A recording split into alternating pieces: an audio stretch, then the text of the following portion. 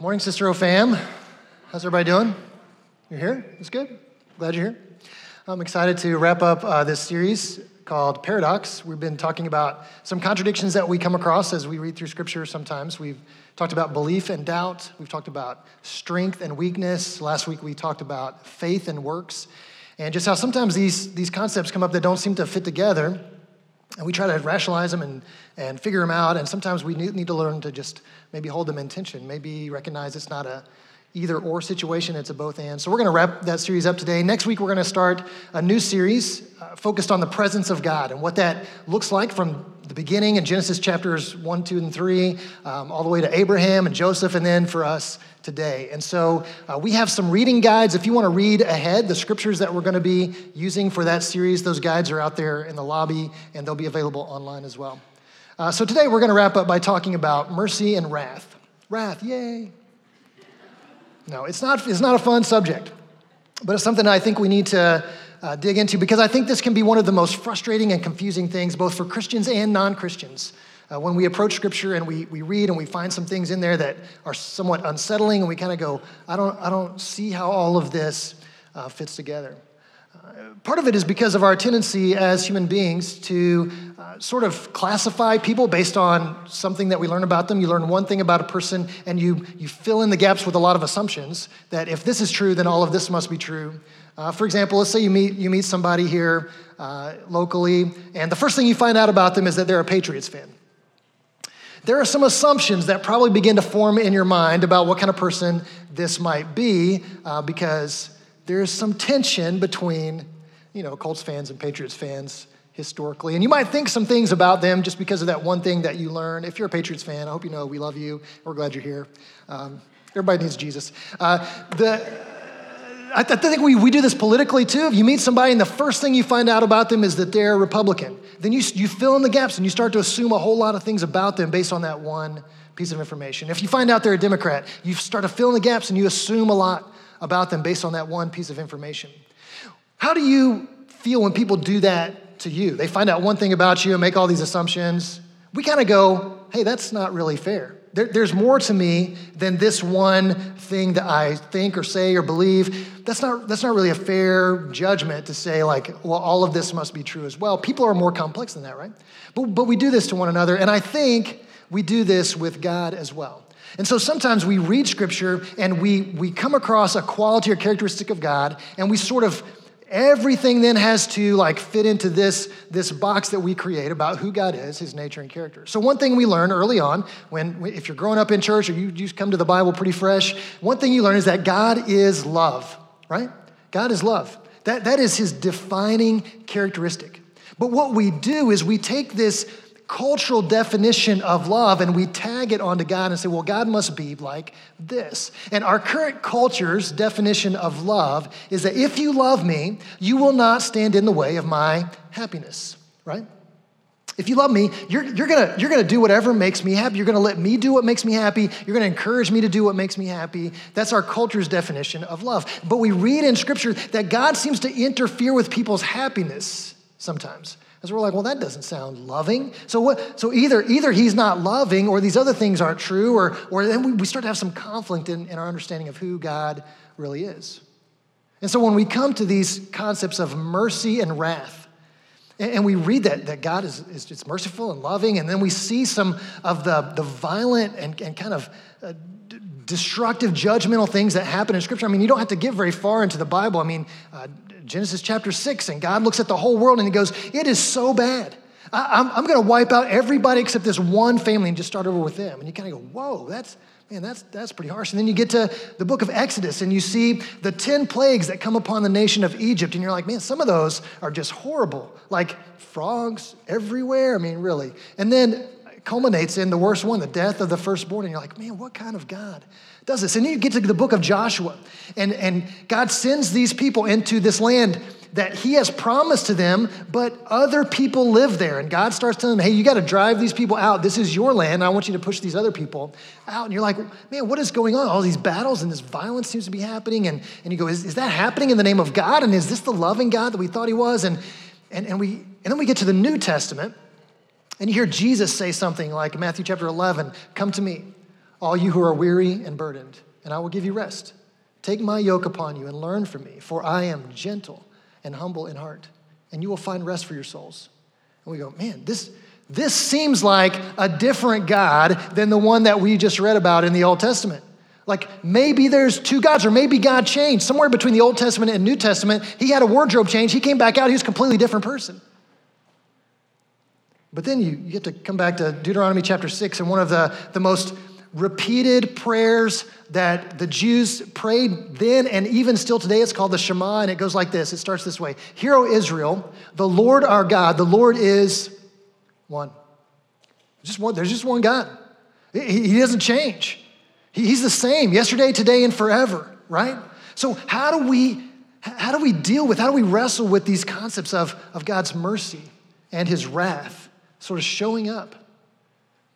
And part of it is a superficial reading. A superficial reading of the Old Testament will tell you, well, the Old Testament God is angry and mean and vengeful, right? And a superficial reading of the New Testament will tell you, well, the New Testament God, through Jesus, is kind and loving and gentle and forgiving. And what we need to do is dig a little deeper to understand that there's a lot of the loving, kind, gentle, forgiving God in the Old Testament, and there's a lot of the judgment and justice and wrath of God in the New Testament. God doesn't change. But how do we reconcile these two opposing ideas, this paradox of the mercy and wrath of God? Friends, this is important for Christians and it's important for non-Christians. There's a lot of people who are outside the church because of this. They've heard the stories of the battles and the violence and the war that seem to have been conducted in the name of God. And they go, if that's what God is like, I don't want anything to do with him, right? And for some of us, it's been a struggle. I've wrestled with this in my own life, in my own faith. What does this mean? How do we work through this? So today, I hope what we can do is create a little bit of clarity. What I hope to do is encourage you to dig a little deeper on your own, to do some reading and studying on your own as well. And ultimately, that we come to a place where we understand God better. We see him more clearly through a clearer lens of Scripture. Ready? Let's do it. Exodus chapter 34 is where we're going to start. This is what God says about himself to Moses. Moses is asked to see the glory of God, and so God is going to show him just enough to not kill him. And so he does, and this is what we see in Exodus 34, verse 6. The Lord passed before him and proclaimed, the Lord, a God merciful and gracious, slow to anger, and abounding in steadfast love and faithfulness, keeping steadfast love for thousands, forgiving iniquity and transgression and sin. And we're like, yay, there is a merciful God in the Old Testament. There he is. He's talking about his mercy and his compassion and his patience and his kindness. And then the next line, but who will by no means clear the guilty, visiting the iniquity of the fathers on the children and the children's children to the third and the fourth generation. So God describes himself in one sentence as both merciful and wrathful, or at least he administers justice to those who are evil and do wrong and destroy. How can he be both? Well, first, what I'd like for us to explore a couple of misunderstandings about wrath that I think make it difficult for us to reconcile these things. And so we'll talk about those misunderstandings, then we're going to talk about mercy and how that fits together, and then hopefully end up in a place where we understand better and we have something to do today. Because, friends, we are called. The people of God are called. From the very beginning, when God called Abraham, even before that, when he created Adam and Eve, he created them to reflect his nature and character to the world. Adam and Eve blew it, so he picks Abraham and his whole family, the Israelites, and the Israelites are supposed to reflect God's nature and character to the world around them. And the church today is the family of God, and our mission and our purpose is to reflect the nature and character of God to the world around us. And if we have a big misunderstanding about who God really is, we're not going to do that very well. So hopefully we can clear that up and reflect him more clearly. So one misunderstanding I think we have about the wrath of God starts with this question: did God command or condone genocide? Have you ever wrestled with that? Have you heard in some form, you've heard that question, you've maybe read through the book of Joshua. And the book of Joshua is, the people are under the leadership of this military leader, Joshua, and God has told them, hey, this is the land that I promised to your ancestor Abraham 430 years ago, and now you're coming to take possession of this land But there are people who live here, and they've lived here for a long time, and you're going to have to kick them out. And so Joshua goes in and begins to kick out these people that live in the land. And how do you kick them out? I mean, you can invite them to leave, but how many people are going to take you up on that? I mean, my family's been here for generations. No, I'm not leaving. Okay, well, I guess we're going to war then, right? So there's a lot of war and violence and death. And we come across phrases that sound like genocide. We come across phrases where it says they wiped out everybody. There was no one left alive. And we're like, that sounds extreme. That sounds bad. How do you reconcile that with a merciful and loving God? Did God command that? Did God condone that? One thing I think we need to understand is that there were other cultures at this time who have recorded histories, and we can read the histories of other cultures and compare them to what we read about God's people at this time as well. And who writes the history books? The winners, right? The winners of the battles write the history books, and so they get to say what that victory looked like. And it was really common to read this kind of language in other ancient Near Eastern histories, where they would say, man, we came into this enemy territory and we wiped them all out. We killed them all. No one left alive. And then a few pages later, you read about them interacting with those very people they said they just wiped out. And you're like, wait, hang on a second. I thought you wiped them all out, but they're still here. And so what we see is that what they would do is they would exaggerate, they would sort of add this hyperbole to their stories because it made their victory sound decisive and made them sound really powerful. But they would use this like extreme language of we wiped them all out when really what they did was they destroyed the enemy's army, right? They destroyed the army and conquered them decisively. And so when we see this language, it happens in Joshua too. Joshua goes in and they'll fight this battle and they'll win decisively. And the language is, we wiped them all out and there was no one left alive. And then a few chapters later, you'll see Israelites interacting with these people that Joshua said he wiped out. And you're like, wait, I thought you killed them all. Well, no, they didn't kill them all. They defeated the army, and it was a decisive victory. And they sort of used this hyperbole that was very common at the time to say, we wiped them all, we killed them all. So some of that is what's happening here at the time when you read through Joshua and you see all these battles. Another thing that's happening is when God looked at the culture of the Canaanites and their pagan religion, what he saw was a cancer that was eating away at humanity. Their culture was really, really bad. I mean, we look at different cultures now or government systems or some, oppressive forms of authority and leadership, and we go, man, that's so bad. You look at North Korea and you look at a lot of the governments of Africa, African nations, and you go, man, that's really, really bad there. What happens today is such a purified form of what it was like in the ancient Near East. I mean, there were no human rights at the time. If you were a woman or a child or a slave, I mean, you had no right. You were dirt. You were lower than animals. And they treated you that way. And their pagan worship often led them to do things like sacrifice their own children to a false god. We don't hear about stuff like that today. And God looked at this culture that was a cancer, this pagan worship that was sacrificing children. And he said, this has got to stop. This has got to stop. So he commands Joshua to go in. He never commanded Joshua to kill everyone in Canaan. He commanded him to drive them out of the land. And that driving them out involved battle. And the soldiers would fight, and the Israelites would win. When they were faithful to God, they would win. When they were unfaithful to God, they would lose. And they drove out a lot of the people through battle. And some of that is God sort of like trying to put an end to some of these cultures that were perpetuating these really evil societies. And a lot of the kind of ancient Near Eastern like hyperbole of like we wiped them all out.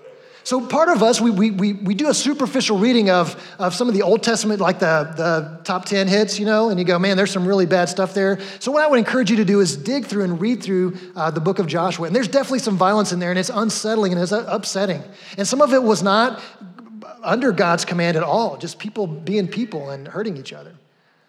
But did God command and condone genocide? There's no evidence of that in Scripture. The next question I think we need to wrestle with is, does God send people to hell? What does that mean? What is hell? What does that look like? Does God send people there? How do you, if hell is real, how do you get there? Like what happens to make you be in hell? So the concept of hell is very biblical. It's described, especially in 1 Thessalonians, as a place of separation from God. You're just cut off from the presence of God, his blessing, his peace, his joy. And how do you get there? So there's a lot of passages we could look at. I just chose one from Romans chapter 1. We're going to look at what this looks like for people to cut themselves off or to be cut off from the presence of God, and what that means and how that happens and what's God's role in all of that. In Romans chapter 1, Paul is going to talk about the wrath of God and judgment. Let's start in verse 18. Remember, this is New Testament talking about the wrath of God. So if you thought there was no wrath in the New Testament, here it is. It's actually all over the place. Paul says, "For the wrath of God is revealed from heaven against all ungodliness and unrighteousness of men, who by their unrighteousness suppress the truth." So first, Paul says God's wrath is against sin. It's against sin. God's wrath is against the power of sin and its destructive ability in the life of humans and their relationships with each other and their relationships with God. God is opposed to our opposition of his rule and reign. From the very beginning, God told Adam and Eve, hey, I love you. I've created this beautiful place for you. I want to be in relationship with you. And as a part of that, I have to be the one who decides what's good and bad. I have to have the authority to tell you what's right and wrong. And that's what the tree of the knowledge of good and evil was all about. And when Adam and Eve ate from that tree, what they were doing was saying, no, we want to be the ones who decide what's good and bad for ourselves. We want to have that power. And because of them choosing to have their own authority over what's good and bad for their lives, they were expelled from the garden. They were cut off from the presence of God. And so Paul comes along and he says, that sin, that power that's destructive, that causes us to want to be the rulers of our own lives, that falls under the wrath of God. So what does God do? How does God respond to these people? Here's how Paul describes it in verses 24, 26, 28. He uses this one phrase 3 times, and it goes like this: therefore God gave them up. He'll talk about some of the sins they committed, and he'll say, because they're living like this, therefore God gave them up. And then he lists some more sins, really awful things, and because they're doing this, then God gave them up. So basically, the picture Paul is painting is God is telling these people, hey, if that's the way you want to go, if you want to be rulers of your own lives, if you want to decide for yourself what's good and bad, I can tell you what's down that road and it's horrible, but I won't stop you. I won't stop you. If that's the direction you want to go, I won't stop you. And he gave them up. He allowed them to go down that road away from him, cut off from his presence, cut off from his blessing, cut off from his peace and joy. He gave them up. And he wraps it up from chapter 1 like this, verse 32. Though they know God's righteous decree that those who practice such things deserve to die, they not only do them, but give approval to those who practice them. Paul would say in Romans 1 that there is something in all human beings that have this sense that we're no good on our own. We need someone else to decide for us what's right and wrong. Paul said, we sort of know that. Human beings just know that. And so when we choose to reject that authority and take authority for ourselves, he says, we know it. We know that that's not how we're created to live.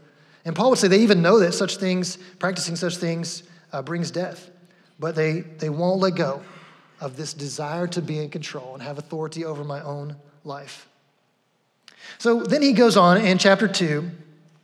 He starts like this: therefore, you have no excuse, O man, every one of you who judges. For in passing judgment on another, you condemn yourself, because you, the judge, practice the very same things. So Paul is saying, all right, you all read this list of all these evil things these people did and are doing that put them under the wrath of God, and you're like, oh, those people are horrible. Like, I can't believe God hasn't just wiped them out already. They really do deserve the wrath of God. And Paul's like, hang on a second. How are you any different? How are you any better? Have you lived a life free from sin? Paul would say in chapter 3, no one is righteous. No one is righteous. No one has lived sinless, and anyone who has sinned is under the power of sin. Paul says to these people who are judging all of those whose lives are worse, whose sins are worse than theirs, and saying, you fall under the same judgment. Here's what he says in verse 2. For we know that the judgment of God rightly falls on those who practice such things. Do you suppose, O man, you who judge those who practice such things, and yet do them yourself, that you will escape the judgment of God? Paul says all of us are under judgment. From the very first time you sin, you fall under the wrath of God. That's just how it is, because God's wrath is against sin. And if we choose the power of sin, I want to decide for myself what's right and wrong, we fall under the wrath of God. We want to be the ones who decide, right? Thankfully, this is not the end of the story. Thankfully, there is a way. God has made a way for us to experience mercy. Through Jesus Christ, God built a bridge from the power of sin to life in the Spirit. And this is what Paul goes on to talk about in the book of Romans, especially chapter 8, the difference between living under the power of sin or the sinful nature and the power of the Spirit. And Paul's saying, man, this is really no contest. I mean, if you look at life over here and you look at life over here, it's no contest. But the only way through is to put our trust and faith in Jesus. And God, in his mercy and kindness, has created that way.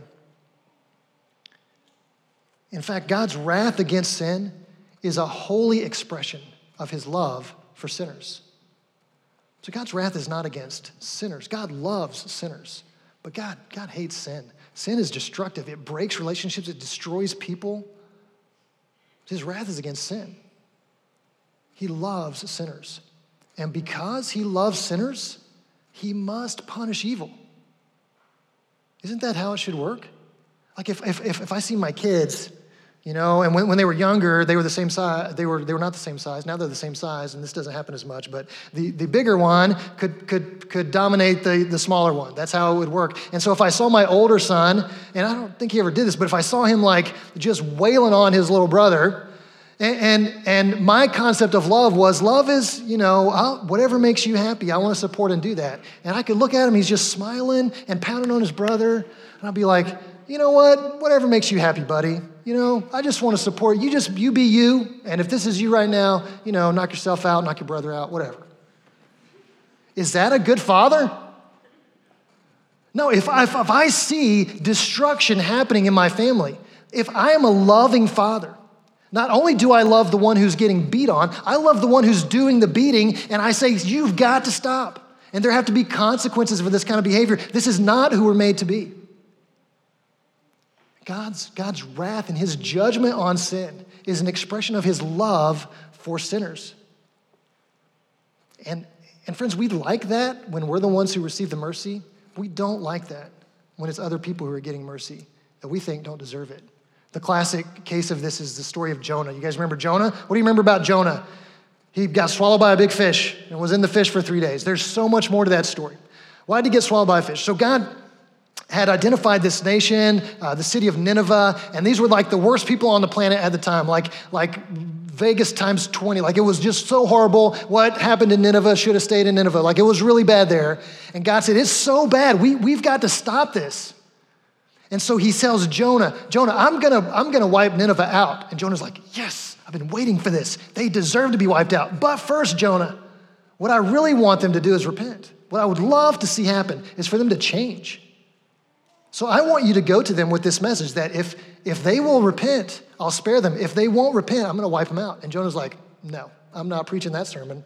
I don't want them to repent. They deserve whatever is coming to them, they deserve it. And so he ran away. And in the process of running away, he gets swallowed by a fish and has some time to, you know, go into a corner and think about what he's done, and then he gets vomited back up, and God says, you're going to Nineveh. Like, let's get this really clear. You don't want to fight me on this. You're going to Nineveh, and you're going to preach this message. So he really only preaches half the message. He preaches the half of the message that says, if you don't, like God's coming in 40 days, he's going to wipe all of you out.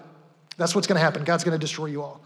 And the king of Nineveh hears this message, and he's like, I've heard of the God of the Israelites. I know that God. He's pretty amazing. All the stories about him, if they're true, this is not somebody you want to be on the wrong side of. And so the king of Nineveh repents. And then he commands everybody in the whole city to repent. So the whole city repents, and God spares them. And Jonah is furious. He's like, no, these people don't deserve your mercy and kindness. And so God does a little object lesson with him at the end with the sun and this plant. It's really interesting. You should read it. And the point of the object lesson was, yeah, they don't deserve my mercy and kindness, and neither do you. None of us deserve it. And we want to decide, like, these people are bad, they should be punished, and I'm pretty good compared to all those other people, and I should be blessed and have peace and joy. And God's like, you know what? None of you deserve what I'm trying to offer through Jesus. God loves sinners. but he must punish sin. This is something that I think we can really get behind. And even, friends, even those of your friends who don't know Jesus but care about justice and oppression and what's happening in the world, they can get behind this. God cares about it too. Here's a couple paragraphs from a theologian named Miroslav Volf, or John Smith if you prefer. He says this: I used to think that wrath was unworthy of God. Isn't God love? Shouldn't divine love be beyond wrath? God is love, and God loves every person and every creature. That's exactly why God is wrathful against some of them. My last resistance to the idea of God's wrath was a casualty of the war in the former Yugoslavia, the region from which I come. According to some estimates, 200,000 people were killed and over 3 million were displaced. My villages and cities were destroyed, my people shelled day in and day out, some of them brutalized beyond imagination. And I could not imagine God not being angry. Or think of Rwanda in the last decade of the past century, where 800,000 people were hacked to death in 100 days. How did God react to the carnage? By doting on the perpetrators in a grandfatherly fashion? By refusing to condemn the bloodbath, but instead affirming the perpetrator's basic goodness? Wasn't God fiercely angry with them? Though I used to complain about the indecency of the idea of God's wrath, I came to think that I would have to rebel against a God who wasn't wrathful at the sight of the world's evil. God isn't wrathful in spite of being loved. God is wrathful because God is love. Destruction, hurting people, oppression, injustice, it all falls under the power of sin. People who have decided, I'm going to be in charge of what's right and wrong for myself. And God's mission, his goal is to set that all right. In fact, we know there's coming a day in the new creation when none of that will be there. God will have dealt with all of the evil in the world. He's going to. And sometimes I think we want to ask, where is it? where is God's judgment on the evil in the world? Why is it persisting? And this is where we come up against the mercy of God. Here's how Paul talks about it. If we continue our reading in Romans chapter 2, here's what he says. He's talking again to the people who were judging those whose sins were worse than theirs were. He says, do you presume on the riches of his kindness and forbearance and patience, not knowing that God's kindness is meant to lead you to repentance? But because of your hard and impenitent heart, you are storing up wrath for yourself on the day of wrath, when God's righteous judgment will be revealed. Paul says, there is coming a day when God will make everything right. He will deal with all of the evil and oppression and injustice in the world. He will. And until that day, your job is to repent. God's kindness, his patience is intended to lead you to repentance. Here's how Peter says it in 2 Peter 3:9. The Lord is not slow to fulfill his promise, as some count slowness, but is patient toward you, not wishing that any should perish, but that all should reach repentance. Why hasn't God dealt with it yet? Why hasn't he just wiped out all the evil? He is waiting. He will deal with it, but he is waiting for people to repent. He has made a way to move out from under the power of sin into life in the Spirit. And he is waiting for people to repent. This is exactly what he did for the Canaanites. I mean, you read that story. If you just start in Joshua chapter 1, you're like, man, these people, this is not really fair. I mean, this whole nation is coming in. They're just kicking them off of their land. But 400 years before this, when God was walking Abraham through the land of Canaan, and he told Abraham, this is going to be yours someday. All of this, everything you can see, your descendants will inherit this land. And if I'm Abraham, I'm kind of asking the question like, wow, what are we waiting for? Why not today? And God actually answers that question. He tells Abraham, not yet, because the wickedness of the Canaanites is not yet complete. God says they still have time. They still have a chance to repent.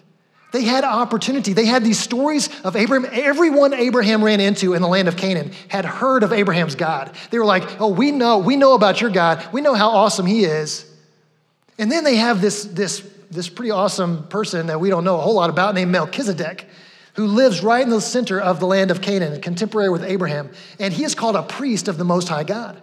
And so they've got Melchizedek, who's a priest of God, right there in the middle of their land. They've got the stories of what God has done, and they're going to have these stories for 400 years. God waits for 400 years for these people to get their act together. And what do? they turn further and further away from who they were created to be, to the point they're sacrificing their children to false gods. And God finally had enough. But he waited. He was patient, and he's waiting today. And we want God to end all the oppression. We want him to step in and just wipe out all the people who are doing evil in the world. And God says, I will deal with it.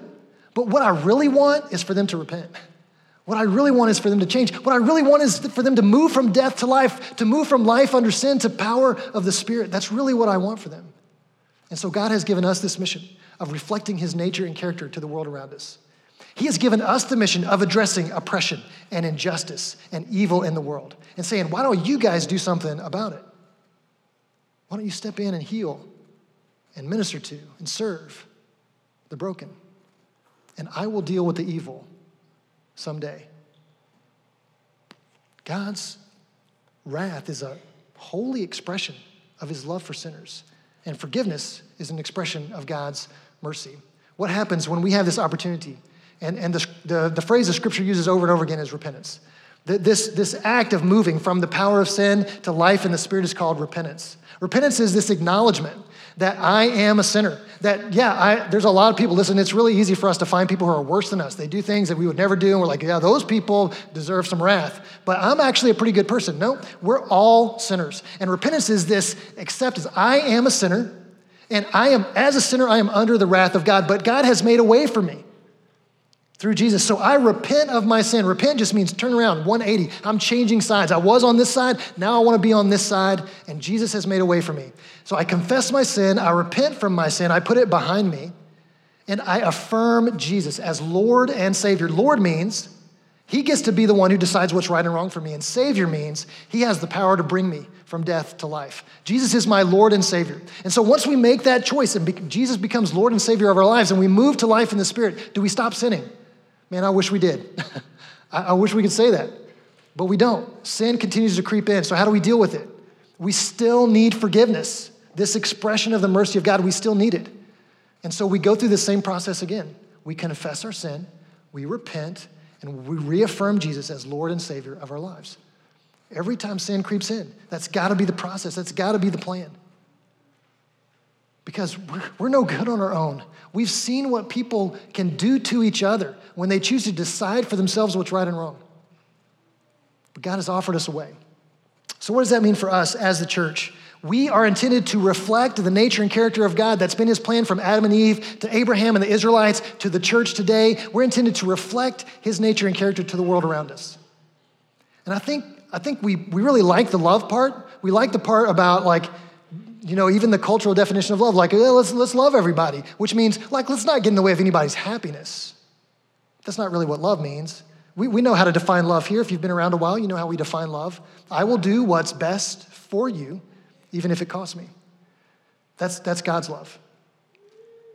So we've got to demonstrate the love part, but we also have to make people aware that there will be judgment on those who choose to live under sin. God's wrath is not against people, but it's against sin. And if you choose to live under the power of sin, you come under the judgment. God's gonna make everything right one day. But man, aren't you glad for his patience? Aren't you glad that he waits and gives people a chance to repent? Friends, I know I have people in my own life. I can't wait for Jesus to come back, honestly, guys. It's gonna be amazing. But my brother's not ready. And I hope God just waits until my brother repents. Then I'm ready. But then there'll be somebody else and somebody else and somebody else. And so our job is to make sure everyone knows about the way. There has to be this message that the way of Jesus, this is the gospel. Jesus has made a way. You're not condemned yet. Jesus has made a way. Repent. Live life in the Spirit. It's better over here. So that's what we're supposed to do as the church. So as we wrap up, I know this was kind of a lot to take in, and there's more. Hopefully you'll go and read Joshua and you'll read Romans and dig a little deeper into these things. But our job, what we're left with today is repent. If there's unrepentant sin, unconfessed sin in your life, that still puts you in this category. We've got to repent. We've got to deal with it. We can't just say, oh, it's no big deal, or I'll deal with it later, or God loves me anyway. Yeah, he loves you, and his wrath is a holy expression of his love for sinners. So we've got to deal with it. And then we need to reflect the true nature and character of God to the world around us. What does his love really look like? And we need to be grateful for his patience. Would you pray with me? Father, thank you. Thank you for your mercy and kindness. Thank you that we can trust you to stand against evil and injustice and oppression in the world. Thank you that we get to look forward to a day when you're all that's going to be behind us. You're going to eliminate it. And God, my prayer is this morning that we as a church family would just see you more clearly. We would understand a fuller picture of who you are, and that we would reflect that full picture to the world around us. As we interact with people who don't know you, that they would see your love and kindness, and they would see the danger of the power of sin, and they would see that Jesus has made a way for us.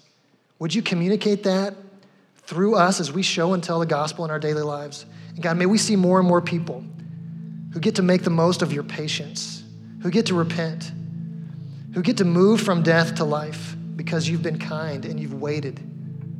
May we get to see many, many lives changed through the power of your gospel. In Jesus' name, amen. Friends, as we close, I invite you to stand. We're going to sing a song here. And just encourage you, if God's put something on your heart, some kind of change you need to make, a step of faith you need to take, and you'd like to talk through that with somebody, we'd love to do that with you. Our pastors here, our elders would love to talk through that with you. Just reach out to us, meet us in the lobby or something like that. But I just want to encourage you to soak this in and pray. And if repentance needs to happen, make it happen today. If you need to communicate to somebody who doesn't know Jesus, do it today. And take that step today. And let's honor God as we continue to worship.